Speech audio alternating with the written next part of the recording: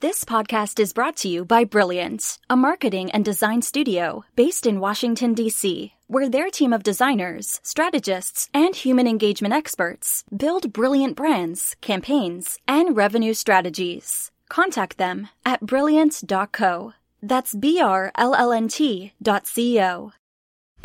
Work, wealth, wisdom. This is DC Entrepreneur. We're sharing stories, ideas, and lessons from startups and businesses in the pursuit of innovation. And we're helping build a community of problem solvers and thought leaders in the Washington area. Now, here's your host, George Mocharko. This is George Mocharko, host of DC Entrepreneur here on WERA 96.7 FM. In the studio today, we have Sahaj Sharda. He is the founder of Dinos and the author of The Extinction of the Price Tag, How Dynamic Pricing Can Save You. Thanks for dropping by today. Thanks for having me, George. I'm really excited to be here. So, Sahaj, we connected, maybe about a month ago. I know you've been doing work promoting your book. Talk to me about The Extinction of the Price Tag and how you came about authoring this book. Yeah, so the premise and thesis of the book is actually pretty simple. What we're saying is there is a mass movement in retail towards dynamic pricing as opposed to fixed pricing. And what we mean by dynamic pricing, a really simple analog for that is think about how Uber prices its products, how Priceline prices its products, how Lyft prices its products, how Amazon is increasingly starting to price its products, where the prices are constantly changing based on various levels of demand at various times of the day, and it's affected by factors like weather or distance or your proclivity to pay. And so we're seeing this mass movement already happen. And so the point of the book was to tell all of these independent small business owners that you guys have to hop on this train because you might get left behind if you don't take access and reap the benefits of dynamic pricing.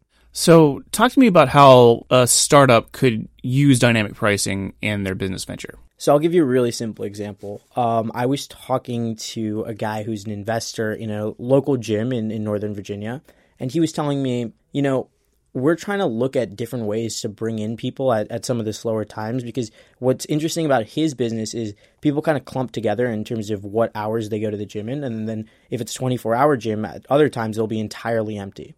So I said to him, why don't you think about doing a very simple type of dynamic pricing, which is just offer discounts for personal trainers at some of your slow times? Because these are people that you've already hired who are just kind of loafing around, and you can actually fill up those hours, because if you don't, you're just losing your entire investment on their wages. And even at a discount, you're still making a profit by having people come in. And so, that's something, I don't know if they implement it or not, but that's a very simple analog for how you can use dynamic pricing in a very rudimentary way. It doesn't have to be super sophisticated, but it can still benefit you in very obvious ways. So it sounds like you can use this for real estate, as you just mentioned. What other types of services or products could use dynamic pricing for? So perishable goods primarily is a really, really easy market to use dynamic pricing in, because in terms of how the logic works, if you don't sell something, you're going to throw it away. It's easy to sell to people that, giving discounts isn't necessarily a bad thing. Now, when I'm talking about dynamic pricing, there's also a flip side. So it's not always going to be discounts. It's not always going to be things that are good for the consumers. Sometimes it might be, price surges to try to increase supply of goods.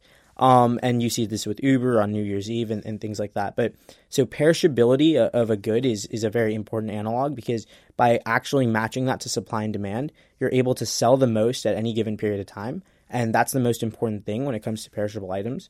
Another important criteria is if it's a high volume item or not, right? So if you're like a private jet company and you're selling like a plane a month, it doesn't make sense to dynamically price, because when are you going to change your prices? Month to month? I mean, it doesn't make a lot of sense, because your marginal difference isn't going to be that big in terms of the quantity you're selling, and all that's going to really change is your margin very slightly. Instead, in that kind of market, it probably makes sense to continue with fixed pricing. But where dynamic pricing we're increasingly seeing take place is in these markets where there's a ton of high volume, and that's why you see all these marketplaces increasingly getting into dynamic pricing. I'm thinking of like Amazon, for example, or people who are getting online and selling their own products online, merchandise and whatnot. And so those types of products where people can either buy and buy again, or there are enough people where a lot of people are buying all the time, those types of markets really benefit from dynamic pricing. One place that I've seen dynamic pricing used is the high occupancy toll lanes on 66 and 495. So it seems like transportation planners have started to adopt this model. But one of the things that I always think about is sometimes you can look at the surge pricing, like an Uber, and you can look at the surge pricing in a hot lane. Yeah. And it'll be like $20 just to use a lane for your car. Yeah. Can dynamic pricing also be bad for business? So there's basically two questions in that question that you're just asking. One is does it make economic sense to do it this way? And the second is, does it turn off consumers in a way that's bad for the broader brand, that's bad for the broader business? So when you're talking about 66 toll lanes, in some senses, I'm not going to go flat out and defend that $20 toll lane, but I can explain the logic a little bit, right? What they want is to reduce congestion, because when 66 is congested, no one is benefiting. Everyone is losing out because it takes you 2-3 hours to get home. And especially if you live on that, that stretch of 66 where it gets really, really bad, that is terrible. No one wants to see that. So what they've tried to do is, by rationing the goods somewhat, by increasing the price of actually accessing it, they're sort of making the people who stay on the lanes better off by allowing them to get home faster. Now, in their sense, they're basically saying this is a better outcome than people being congested and everyone having free access. Now, you can disagree with that or not, but that is what they're trying to do. But the second point I'd make is this. Yes, at times it might seem for a consumer that, these high surge prices are adversely affecting them. But if you think about Uber on New Year's Eve, how are you going to get home if there isn't an incentive for people to drive at those times? If you can't get cars on the road, you're going to be stranded, or you're going to, drunk drive. And there's a lot of adverse implications of that price not adjusting that way that we don't actually factor in when we're talking about these types of things. So yes, there are some significant drawbacks when it comes to the consumer side, especially if it's not done in the proper way. But I would say overall, you can see that in a lot of ways, yes, the price might go up and consumers might, be adversely hurt by that. But there are also oftentimes countervailing benefits that also help consumers. And that's the trade-off that you're basically making when you implement dynamic pricing. I think it's interesting when it comes to services and products for corporations, but I think when it comes to something like a public good, like, I don't know, the highways, I mean, we're accustomed to paying for those through our taxes, right? Yeah. We're not used to having a corporation kind of govern that. So now you're the founder of Dinos. Tell me about Dinos and how you became an entrepreneur. So I'll tell you the story that kind of inspired the idea that then led to Dinos. I was in India with my grandfather actually last summer. And one day he took me to a bazaar because he knew I was getting bored at home, didn't have a lot to do. And so he took me out to this bazaar. And for those of you who don't know, it's this informal marketplace teeming with people and food carts and vendors on the street who are selling off of carts for their own goods. And so in this very eccentric market, I saw one food cart vendor who was yelling at his consumers at 12 p.m. And I was looking at him and I was just thinking it to myself, what is he doing? Why would he possibly do that? And he was vigorously negotiating with the people who were coming to his booth and trying to buy some of his delicate food goods. And he was just yelling and he's being really aggressive. And, at one point, I think he almost pushed a guy. And so I'm walking with my grandfather and I said, what is he doing? And my grandfather just says to me, that's just the way he is. So, we just move on. I didn't really recognize what was happening. And so my grandfather's shopping and he's shopping and he's shopping. And eventually I nag him enough where he turns around and we start going home. And on our way back, it's now 3 p.m. We're walking the same route that we came in. And that food court vendor is still there. And at 3 p.m., he's totally reinvented himself. Like, it's incredibly shocking how he's able to put on these two different faces. And so at 3 p.m., he's being incredibly charming. He's telling jokes. He's being nice. He's offering free goodies in addition to the purchase that you're making. And so it's a complete 360 or 180 on what he was doing.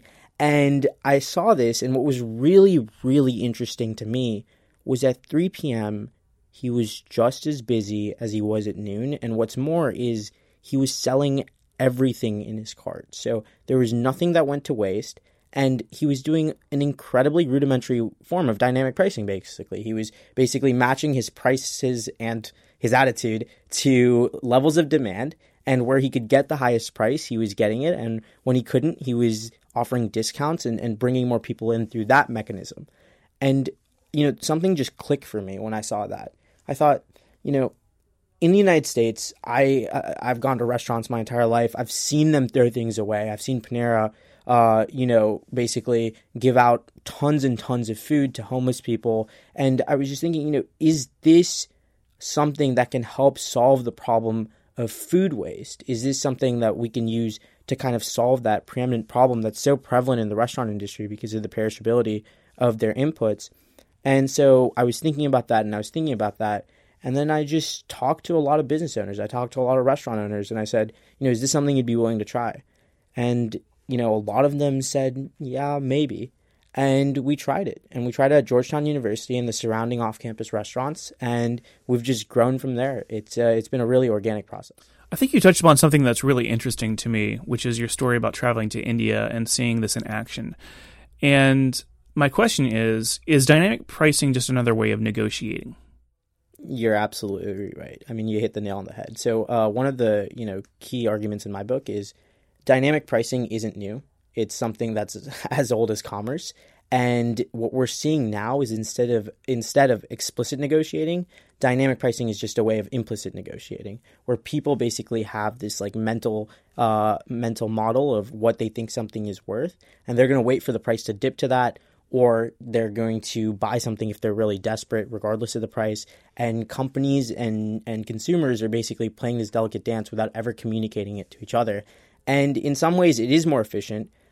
Just the risk is that in that lack of communication, there could be brand liability, where some people are upset by some of the purchasing opportunities that they're presented with. I think also too what comes into play, especially whenever it comes to products and goods, is the fact that it's really based on volume in a lot of cases, right? So wholesalers obviously can negotiate a different price for purchasers than somebody that's just buying one or two items. How does this come into play whenever you deal with luxury brands or something like that? Because there's obviously a perceived value that these brands have. Are they able to implement this type of dynamic pricing model, or does that actually hinder their ability to have a perceived value of something that is higher priced? Yeah, so it's an interesting point that you raised, which is basically what you're saying is some of these very luxury, high-end types of goods, if they're constantly changing the price, will people think that it's not so attainable? Will people think that it's cheap? And price is sort of one of the mechanisms that they use to convey their value. It's almost used as a proxy for quality. And so the question is, if they did dynamic pricing, wouldn't that actually make people want it less? And there's an argument to be made there. The one thing I would say is there is a massive opportunity for people who can weld together dynamic pricing and branding and build a brand out of that. And what I mean by that is when you think about Uber, a lot of people do complain about the fact that they do dynamic pricing and that there's surge and all of this. But on another level, because of the way Uber's constantly communicated about what they're doing, you kind of think that their dynamic pricing is a reflection of their efficiency. It's built into their brand narrative. They're so efficient that they're even doing pricing efficiently. And so, if there are luxury brands that can kind of figure out an angle of doing that with dynamic pricing, that's a huge opportunity for them, because luxury brands, primarily are entirely about supply and demand. It's a very seasonal good. I mean, anything that is luxury can last only as long as people think it's still cool, it's still new. And so if you're able to get rid of your inventory, that's the entire game. And so it would be incredibly interesting to see how they're able to kind of navigate those waters. So let's talk about your journey as an entrepreneur. What drew you into entrepreneurship? To be quite honest, I wasn't necessarily attracted by the label of entrepreneurship. That wasn't something that growing up really appealed to me. I was always interested in, public policy, in government work. It's part of the reason I went to Georgetown, because I was interested in politics primarily. And what interested me about politics was leadership, how you can basically lead and get something done on a whole range of issues to make people's lives better. And so when I came about doing entrepreneurship, it was really from the angle, wait a second, there's something inefficient about this market that can help restaurant owners. It can help consumers by making food more affordable at certain times. It seemed like a no-brainer to me. And I was really going at it from that angle. And that's one of the reasons I made a lot of mistakes when I first started. I started building things without talking to people, just thinking that if you build it, they will come. And that's just not how that works. I started, building out features that weren't necessary at the very beginning. I didn't test a lot of my assumptions. And all of that was because I was coming at it from a totally different frame. I was coming at it from a top-down frame as opposed to a bottom-up frame. And that's something that's totally changed as I've learned more and more about entrepreneurship, about how to actually build a business. And so in a lot of ways, we've actually gone back to the beginning, talk to consumers, figure out what features they want on dynos, and we've redeveloped the app with those things in mind. And we've scrapped a lot of the things we originally started with. And it's been really interesting for me to see these two different ways of thinking really play out. Tell me what the best advice has been that you've gotten as an entrepreneur, and what's the worst advice that you've received? I would say the best advice is to always listen to the customer.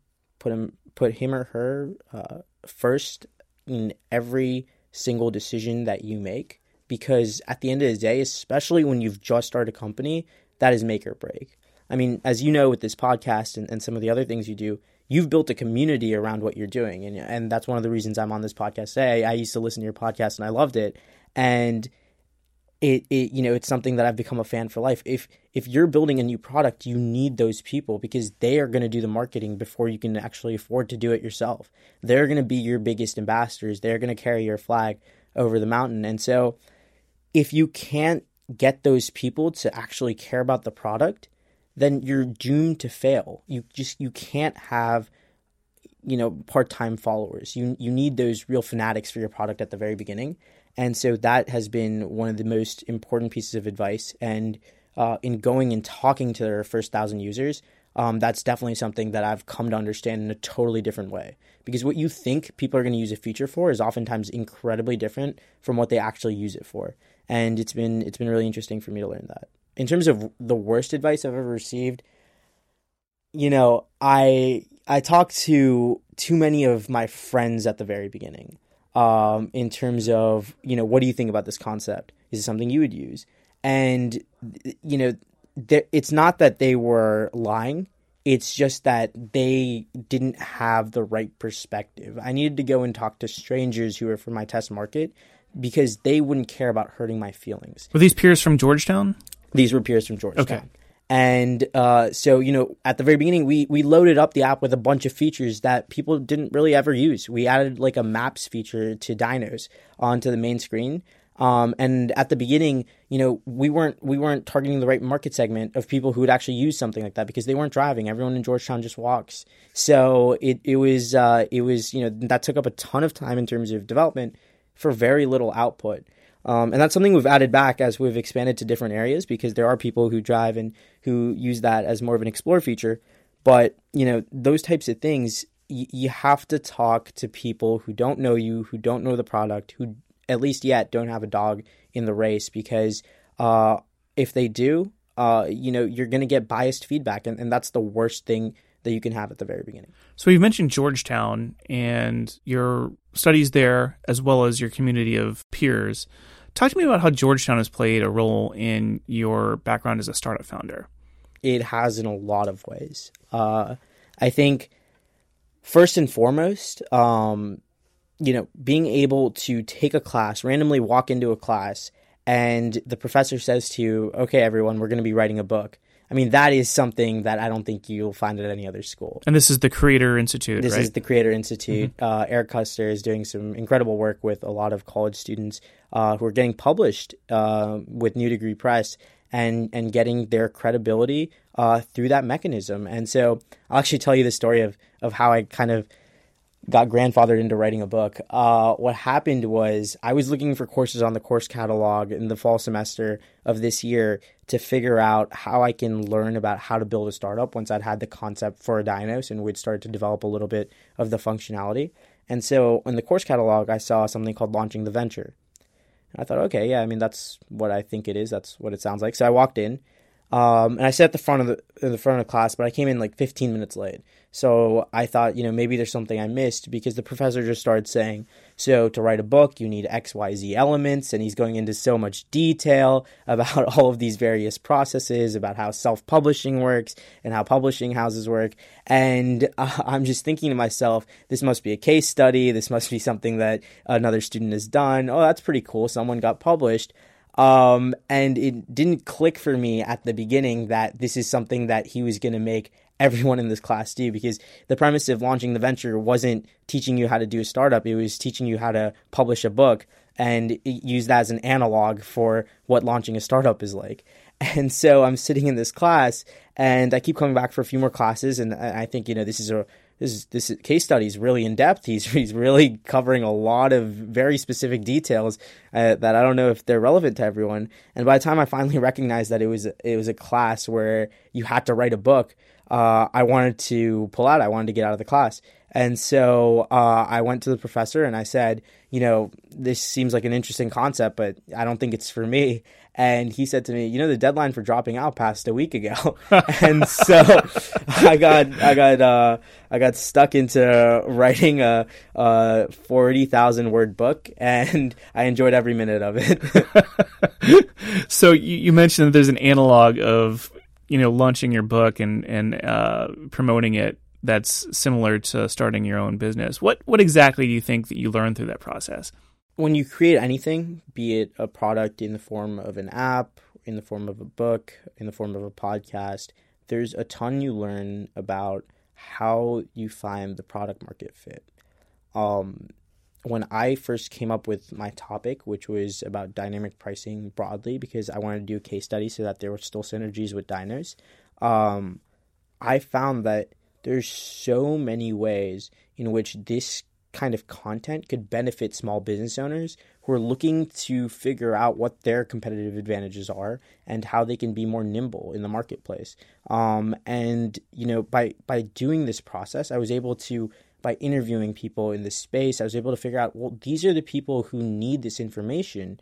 This is the kind of content I need to create. And that constant feedback loop of talking to people and iterating my content based on what the people needed, that was so important. And that's something I learned when I was doing the book that I then applied to diners, like I described earlier.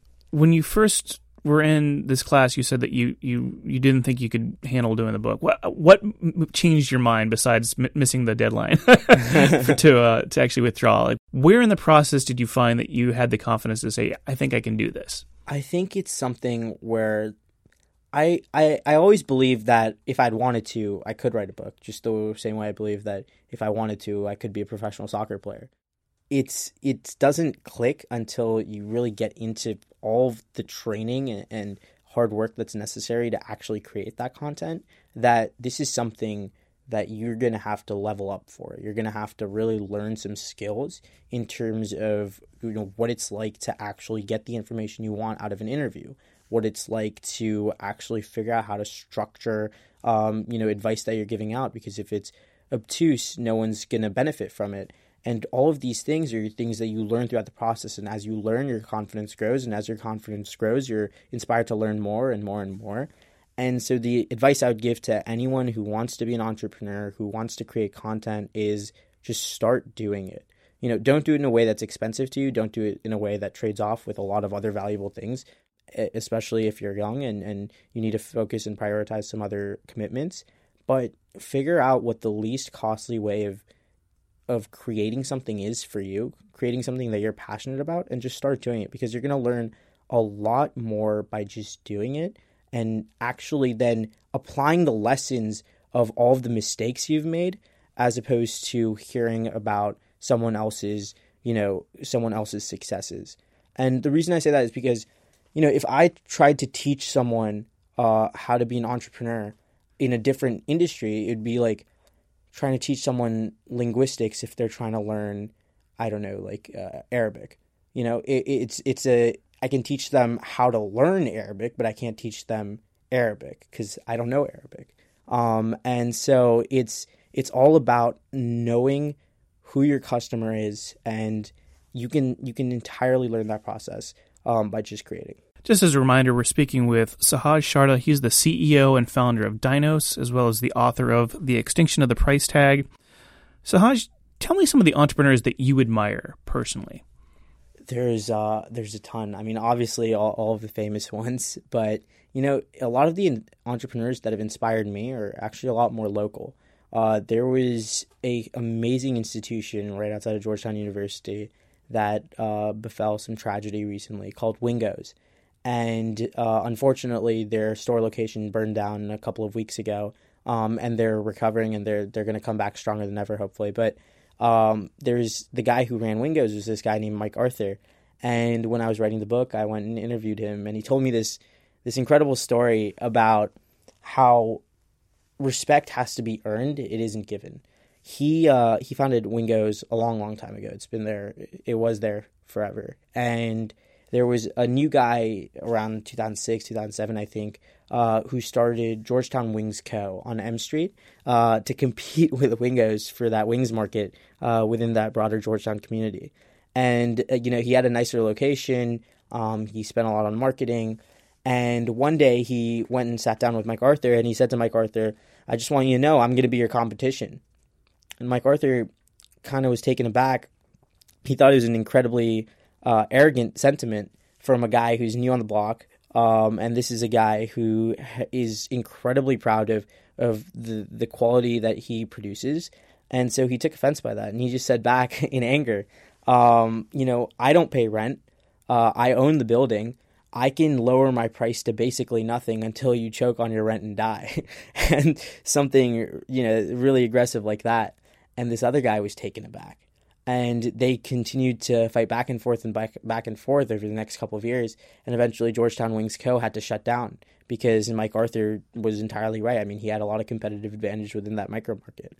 But what I learned from him was, you never go and try to hurt someone or try to boast to someone when, if he had come out and said, I'm new to this space, I'd love to learn about how Wingo's was so successful, they could have had an entirely different dynamic. One conversation changed the entire destiny of his business, and it was incredible for me to kind of see that in action, and how that kind of played out. That's a great story. Thanks for sharing that. Now, some of the other stories that you mentioned in there, you've spoken to a lot of people in the area and about dynamic pricing. We were mentioning George Akerlof, who's a professor at Georgetown, who blurbed the book. How did you find help from the existing community that you were working with at your university? Yeah, that's an interesting question. And I think the answer is that I found help in a less deliberative way than I probably could have, or I might even should have. When I was a freshman, I was walking around the campus, and I just enjoy talking to people, hearing their stories. And I was walking around campus, and in one of the buildings at Georgetown University's campus, I walked in, and there was an elderly fellow who was giving a talk, and there's free pizza. So that was what really attracted me to begin with. And so I went in, and I heard him speak, and he was talking about this concept of identity being really influential in how you make economic decisions, and that being something that traditionally economists have ignored. Wait, repeat that again. Identity in economic decisions? Yeah. What's the convergence of those two concepts? Right. So he was talking about how, you buy a Ferrari because that makes you see yourself in a different way.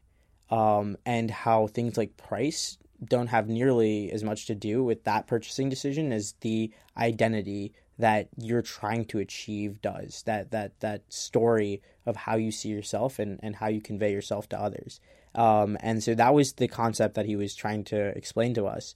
And he was talking about all sorts of historical examples from kings of England who kept trying to conquer lands in France because at the time that was the more prestigious territory, to all sorts of examples. And, I was thinking about that. I thought that was incredibly interesting about how that is kind of, that it's so true. I mean, you think about a lot of the pivotal decisions you make in life, how much of it really is about the cost-benefit analysis? How much of it is about, well, if I do this, this is who I could be?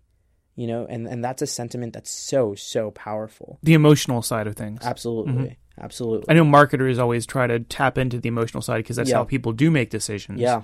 Is they're able to reach that. Yeah. So you're saying that we're not as analytic as we think we are. No, not at all. Mm-hmm. And, he's making this point.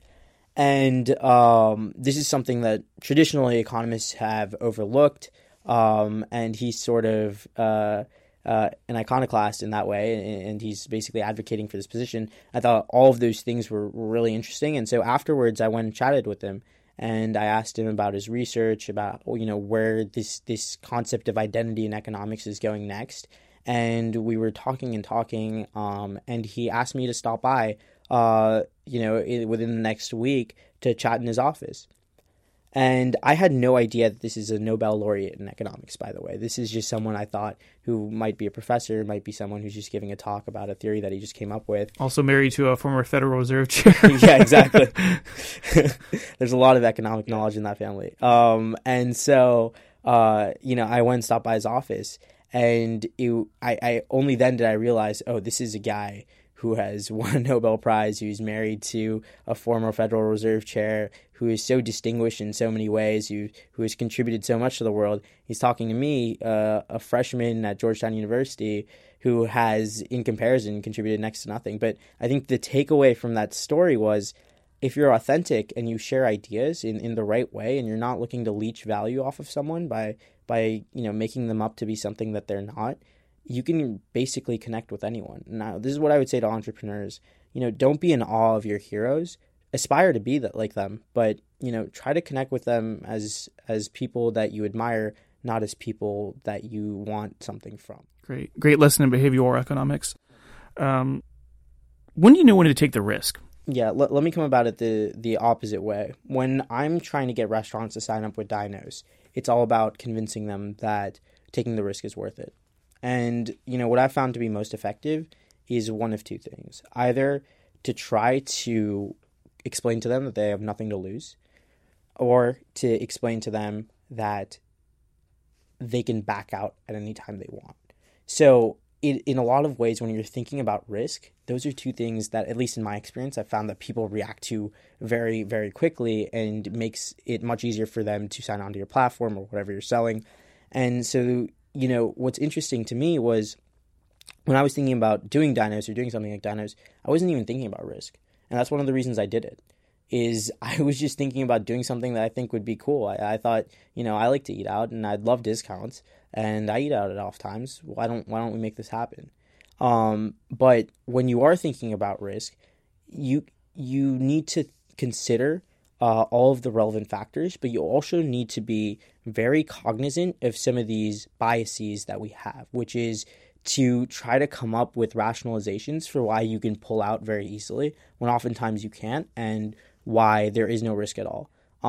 Because, being an entrepreneur is a substantial risk. Doing Dinos, there's a reputational risk of, if it fails, this is a guy who tried to start up and failed. If there is something that goes wrong, there's legal risk. If there is something that is not a sound business decision, there is economic risk. There's all sorts of risks that are involved that I didn't even consider, but that people really should take into account. I would say you'll know when to take the risk based on one thing and one thing only. Do you feel that this is something that is worth it despite the worst case scenario? And if you feel strongly that way, you have to do it, because you're going to kick yourself if you don't. If you think this is something that I think could make a substantial difference, not only in my life, but in a lot of people's lives, and then you don't because of some minor risks to yourselves, I don't think that's justifiable. And the way people think, they often, that's where regrets are born. Any advice you'd like to leave our entrepreneur listeners out there? Yes. What I would say, the most important thing is create. And, in lieu of that, I'd also like to say, lastly, that you should go to dinos.co/DC Entrepreneur, because I'm a huge fan of the pod.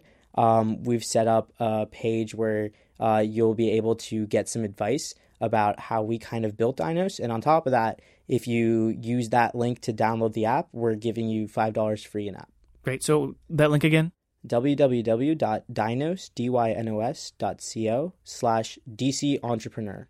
All right, Sahaj, and how else can they get in touch with you? They can get in touch with me on LinkedIn. They can email me at Sahaj, SAHAJ, @dynos.co. Or they can feel free to connect with me on Instagram or some of my other social media. Thanks so much for dropping by today. Thank you for having me. It's been an absolute pleasure. We'll catch you next time here on DC Entrepreneur. Subscribe to this podcast via iTunes and connect with us on our blog, dcentrepreneur.com. If you have any tips or ideas for stories, please tweet at us or message us on Facebook. Please tune in to our next episode, and thanks for listening.